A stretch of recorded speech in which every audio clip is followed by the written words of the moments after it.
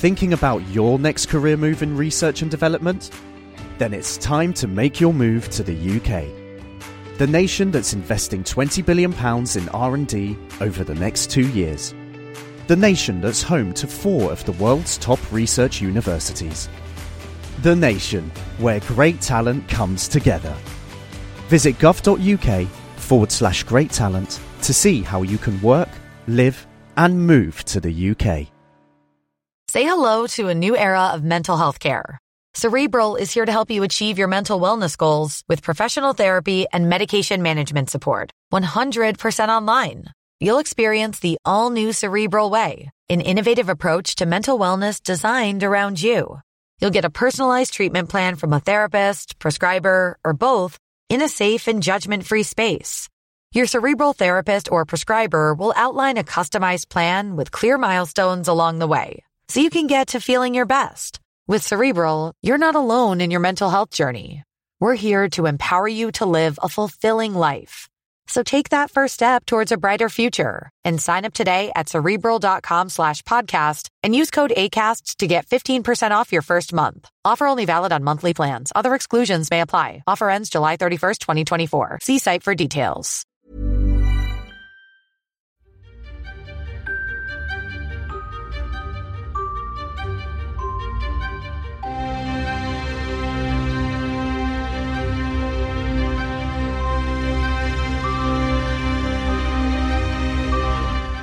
Welcome to Naked Reflections, brought to you from the Woolf Institute.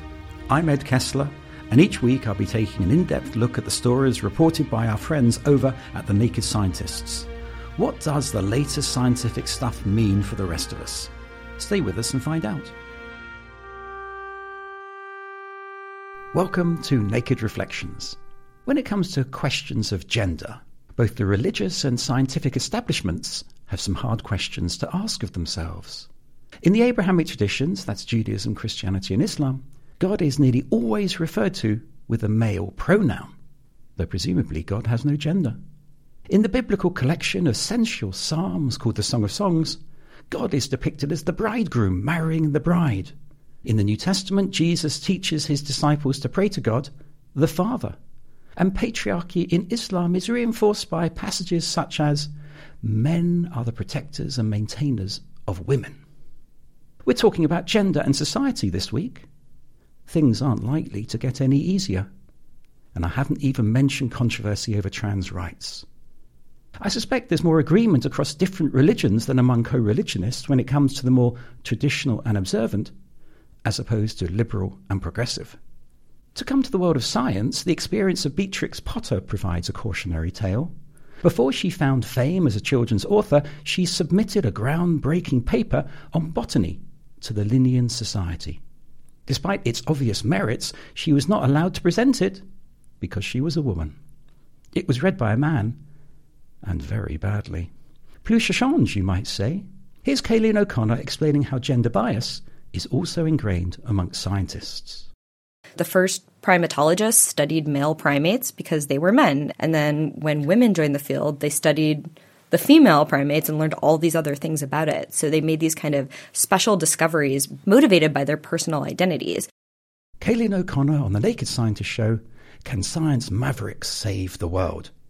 And coming close to saying that almost by definition, women scientists have been mavericks. With me to discuss the seemingly eternally contentious subject of gender and gender bias are a woman and a man. Dr. Leah Tarragon-Zeller, joining us from the Hebrew University of Jerusalem and former research fellow at the Woolf Institute. And the Malaysian songwriter and human rights activist Dr. Shannon Shah from the University of London. It seems to me that all religions, but let's focus on the Abrahamic faiths, face difficulty with gender. Leah, do you agree? And how do you square your work on gender equality with readings of mainstream Jewish texts? I wanted to just start off by saying that gender is a really salient feature of religion. In many parts of the world and in many religious traditions, cultural and religious continuity are really deeply connected to gendered and sexual practices. To give some examples, think about abortion, contraception, same-sex marriage, sexual violence, things like the division of labor in the home, leadership ideals all of these things are really influenced by religious belief, praxis, and political affiliation. So because gender and religion intersect on such a basic level, I'm really interested in understanding them together. I think theology is super relevant because theology and our ideas about the divine dictate the way we understand everything around us, especially from a religious perspective. And I guess what I'd like to offer is a recent conversation that my son had with a few of his friends. They were trying to figure out if girls are better than boys. And one friend said that boys are best because God is male and God is in charge. So therefore, men should be in charge. And then a girl said to him, no, girls are the best because this is in a very Jewish context, because the Shabbat, the Sabbath, is female. And my lovely son came into the conversation and said, I've heard that God may be both male and female, and that means that everybody should be equal. And I bring that here just to give a very obvious conversation between 8-year-olds to teach us about the power of theology and how deep that goes. Out of the mouth of babes. I love that, Leah. And just to build on that as well, I think theology is so important because, from a Muslim perspective, God is beyond gender, right? And that's what we're all taught. But as you pointed out, Ed, there are verses in the Quran that are clearly written with a male audience in mind. So this non-gendered God for Muslims seems to stand in for, very conveniently, for every single patriarchal heteronormative interest there is in society. So how do we work with that as Muslims? And I think that's been a question that's been asked throughout the history of Islam, but it still needs to be asked and it still needs to be challenged. And I'd like to think of this in terms of overlapping circles, like a Venn diagram. And this is both in my research on Islam, gender and sexuality, and also in my own life, because, I identify as someone who is gay and Muslim. So I think on one level, there's the circle of historically patriarchal and heteronormative interpretations of texts, legal rulings and practices within Muslim communities. And let's face it, this has happened in all other religious communities throughout history as well. So that's one circle. But in this Venn diagram, there's another circle, which is the homophobia, transphobia, let's say, that was transported or exported and imposed upon Muslim communities in many parts of the world through colonial encounters, through colonial violence, especially in British colonies, and the imposition of sodomy laws and marriage and divorce regulations and so on. So I think it's this complex interaction of colonial violence, quite modern Victorian mores, actually. I mean, the term homosexuality is a modern invention, right? There was race science, that was spread out throughout the empire. But the Muslim anti-colonial responses also took quite patriarchal and heteronormative forms. And this is what we see being played out in post-colonial Muslim nation states, but in a lot of Muslim states, this comes with a package of other issues like corruption, lack of democracy, authoritarian violence, military interference by Western powers, and so on. And I think, just to build on what Leah has said, gender and sexuality are also geopolitical issues. So in this sense, I think there's a lot of homophobia within Muslim societies that's not actually about what's in the Islamic text per se. There's stuff there, as you've identified, but there's actually not very much. There's a lot more sort of political maneuvering of religious homophobia to sort of support particular kinds of power systems in different states. I really loved what you said about political maneuvering, which is what I wrote down to myself as you were speaking, because I think that one of the things that really strike me about all this is that one of the kind of famous Jewish feminists that I have learned a lot from, Blue Greenberg, said, when there's a rabbinic will, there's a rabbinic way.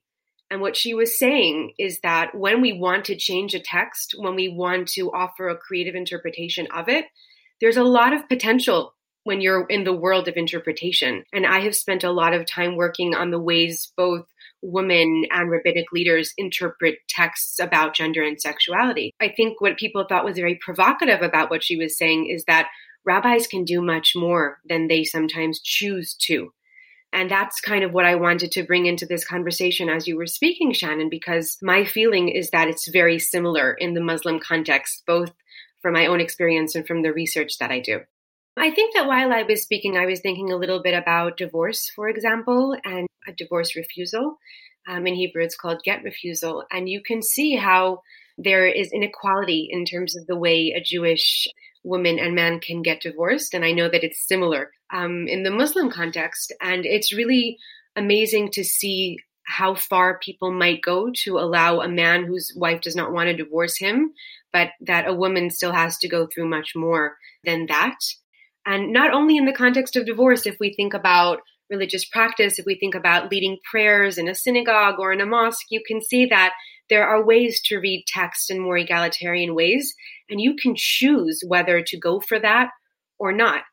I agree, Leah, that there's lots of parallels in Muslim history and Muslim context as well.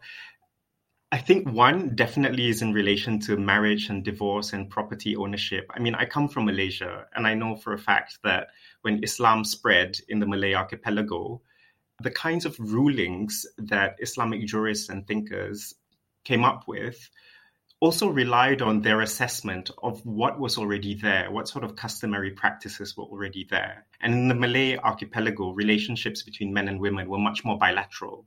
So there were much more progressive ideas about women's property ownership and independence in marriage and childbearing and so on as well, right? So this is the concept of adat or urf in Islamic law in Malaysia and other parts of the Malay archipelago. But in other spheres of lawmaking in Islam as well, there have been times when jurists had a lot of appetite to innovate or introduce new things without thinking, oh, we're doing, something new with a text. I mean, something we can see now is with Islamic banking and Islamic finance, where there is so much innovation. There is so much that wasn't there in the classical text that people are happy to innovate on. But because of political considerations, when it comes to gender and sexuality, there is not that kind of bravery or willingness to innovate and think of new solutions. Let's go specifically to some of the issues about homophobia and gay issues, which is an area I know that you're particularly concerned about, Shannon. Is there any progress? Is there any development? You make the comparison with Sharia-compliant finance, where there's been massive transformation, but less so in these other areas of sexual orientation. I think there are many ways to answer this question, but the direction I'd like to take is to sort of question this notion of what we mean by progress. Because as I've alluded to before, I think gender and sexuality have been a fault line in the politics of the colonial encounter between Western Christendom and the Muslim world. And there was a time when, let's say, European colonialists in the Victorian era would have thought Muslims were barbaric because they were too sexually licentious. Victorians would go to the Middle East and other parts of the Muslim world and think that these people are savage because they practice sodomy and we don't. So we are more progressive because we actually outlaw things like homosexuality and they don't. And then through the long 19th century, suddenly we now find in Muslim societies this kind of very internalized and heightened political homophobia. And the recent gains that have been made in the West with LGBT rights and same-sex marriage are now used as ideological tools to say, well, we are more progressive now because we recognize LGBT rights and same-sex marriage and they don't. What's important to recognize is that even within Muslim societies, and I'm not claiming that these are majority strains of thought, but for centuries and centuries, even in pre-modern times, there have been Muslims who've questioned, well, why do we need to be so harsh about people who don't conform to gender norms, don't conform to certain kinds of relationship ideals? It's always there in the text, right? It's just whether it actually gained ascendancy in the larger political state-building processes, even in pre-modern Muslim societies. Shannon, are these the sorts of topics you explore in your play, Aircon? So I wrote a play which was staged first in June 2008. And it was an interesting time for it to be staged in Malaysia at that time. Because, in the history of Malaysia, we have someone who's still active in politics, Anwar Ibrahim, who was sacked in 98 on charges of corruption and sodomy, and has been in jail a couple of times because these politically motivated accusations that keep haunting him and, that are used to discredit him. And this is what I mean when I say that a lot of homophobia in Malaysia is very politically directed. This is a law that has been rarely applied. It has been applied most to one individual, this man, because he's a political threat to the status quo. So we staged this play, which is about homophobic bullying and transphobic violence in a boys' school in Malaysia. It was staged around the time when Anwar was beset with a second set of sodomy allegations. He was trying to make a political comeback, and suddenly these accusations came out. And we were quite worried because this play explores how teachers and the education system and the religious education system in Malaysia seem to sanction toxic masculinity, homophobic and transphobic violence and misogyny, and also racism and religious fundamentalism. So I thought, as the playwright, oh my God, this play is going to be shut down. I'm going to get into so much trouble, especially with the controversy surrounding Anwar at that time. The play sold out. We had to turn people away at the door. And the reviewers who came, and bear in mind this time, the press in Malaysia was so politically controlled. But even Malay-speaking Muslim reviewers who came to watch the play wrote very intelligent, sensitive reviews of it, without giving too much away, protecting us, but also telling people, you have to watch this, it's really good. It quickly became a classic, and lots of people who came to watch it weren't the traditional class of theatre goers in Malaysia, urban, English-speaking, middle class. There were lots of Malay-speaking, younger, maybe from working-class families, type of people who were coming to watch this. The audience was also quite multiracial. And I think in my experience, this shows me that sometimes the public is way ahead of the curve when it comes to gender and sexuality. This is Naked Reflections with me, Ed Kessler. My guests, Leah Taraganzella and Shannon Shah, are discussing the matter of gender. Unhappily, gender bias is not restricted to one gender. In that sense, it does not suffer itself from gender bias. Here's Marcus Helmer talking about the policy of peer review in scientific journals. It seems that this same gender preference is much more widespread among male editors, whereas for female editors it appears to be restricted to relatively few who are then highly preferential. Marcus Helmer speaking on the Naked Scientist show, Boosting Your Intellect. Leah, with your anthropologist's hat on, can you explain why gender bias and misogyny seem to be so deeply ingrained in our societies? I am not really sure that I know how to answer the why question. I think that anthropologists are much better at showing how. So I don't have an answer for why, but I think that one of the remarkable and startling questions about gender and gender bias is how long we've been fighting for this and how much it's still everywhere. It sounds like neither of you want to focus too much on the past, but really on the present and how we move forward. So, Shannon, what steps do we need to take? This is not an original idea for me. I think people like Foucault have talked about this. The power of being able to reproduce and what reproduction means, and population control. And I think the minute we start counting people and sorting them out according to gender or race or ethnicity or religion, all these are political management tactics, right?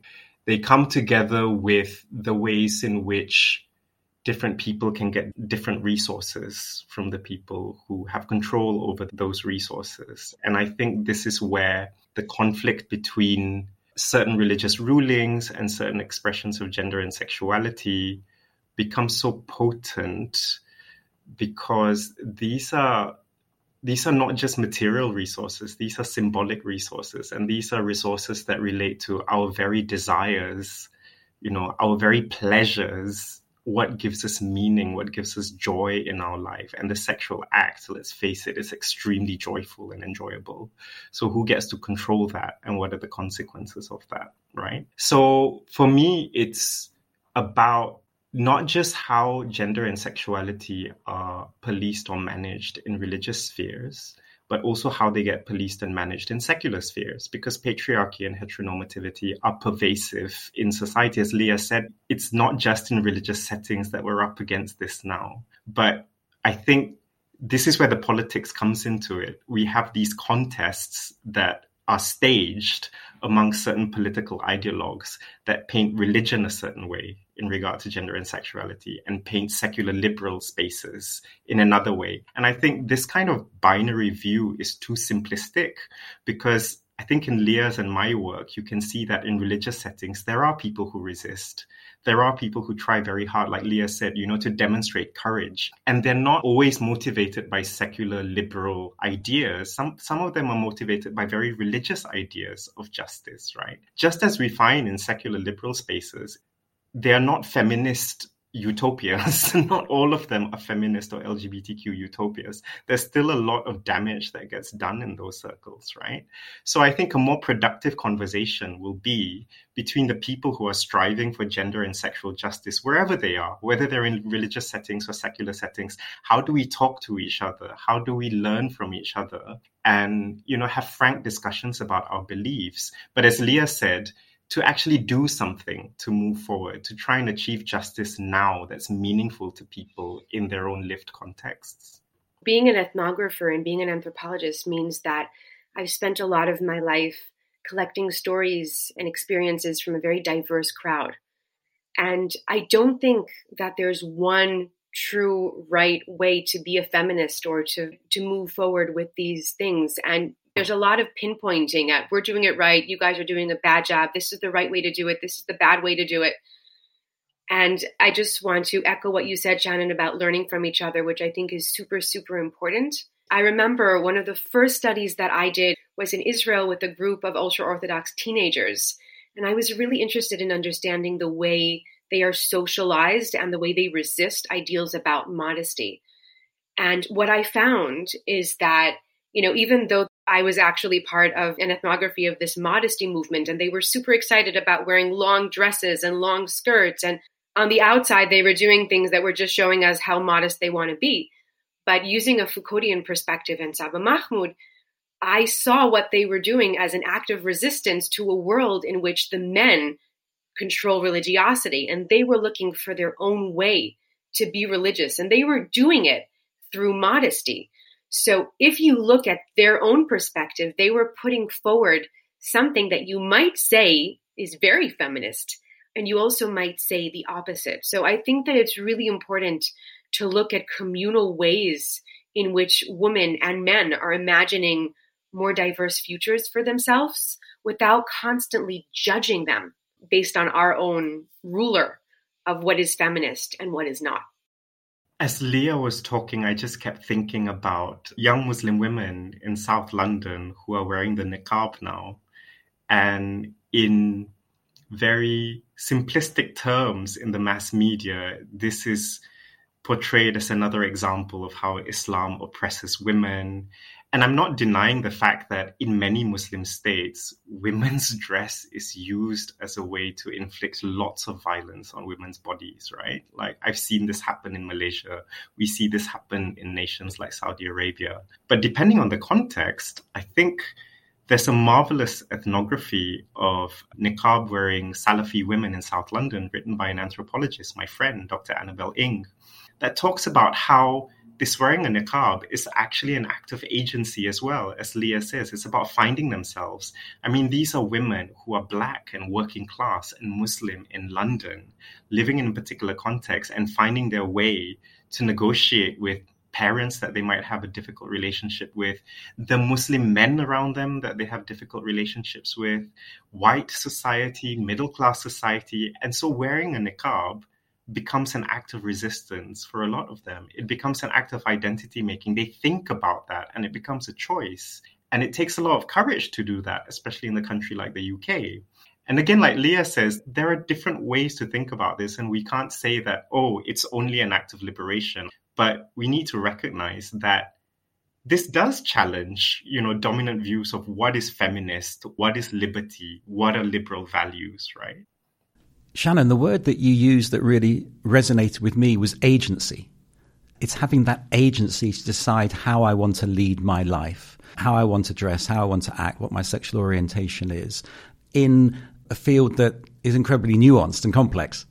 And I just wonder, if that's true, and it's good to see you nodding there, how might we specifically apply it in conversation with those who are, for one reason or another, whether it's cultural or religious or diametrically opposed to the issues that we're talking about in terms of equality, egalitarianism, and so on?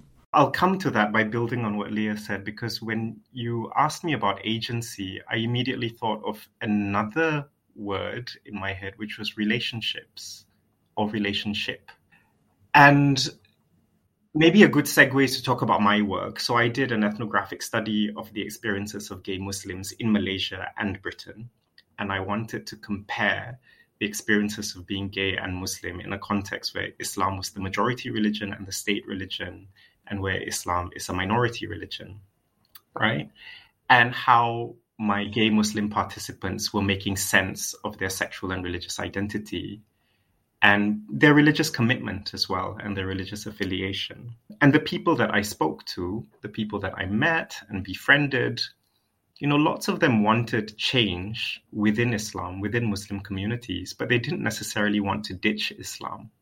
They wanted to be better Muslims, but they wanted to be better Muslims who were authentically gay as well, right? And who were able to have relationships that fulfilled them.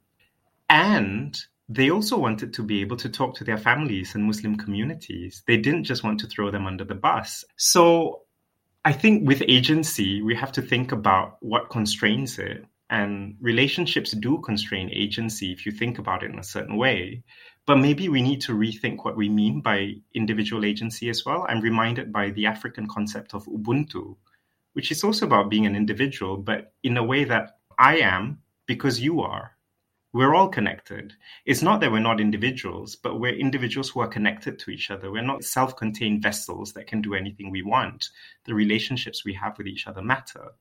So in that sense, when I speak to Muslims who I think are diametrically opposed to what I believe in, I get a surprise sometimes. The people whom I think would be so opposed to talking to me about what I believe, what I stand for, are actually much more open when they realize that as a Muslim, I'm not going to throw them under the bus. And sometimes the most productive conversations I have are with Muslims that I think of as the most pious and traditional.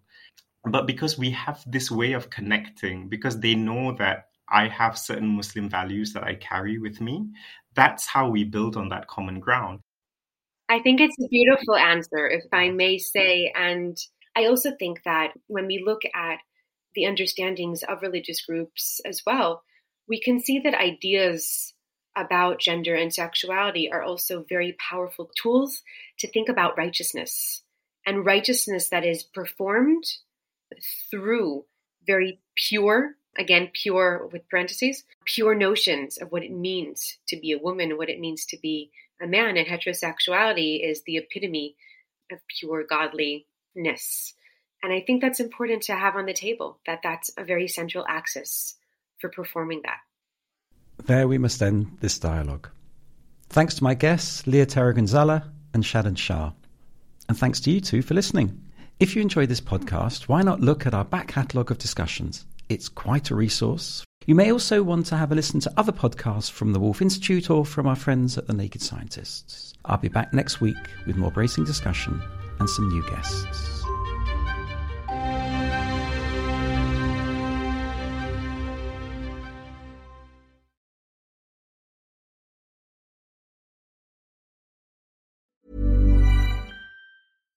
Thinking about your next career move in research and development? Then it's time to make your move to the UK. The nation that's investing £20 billion in R&D over the next 2 years. The nation that's home to 4 of the world's top research universities. The nation where great talent comes together. Visit gov.uk/great talent to see how you can work, live and move to the UK.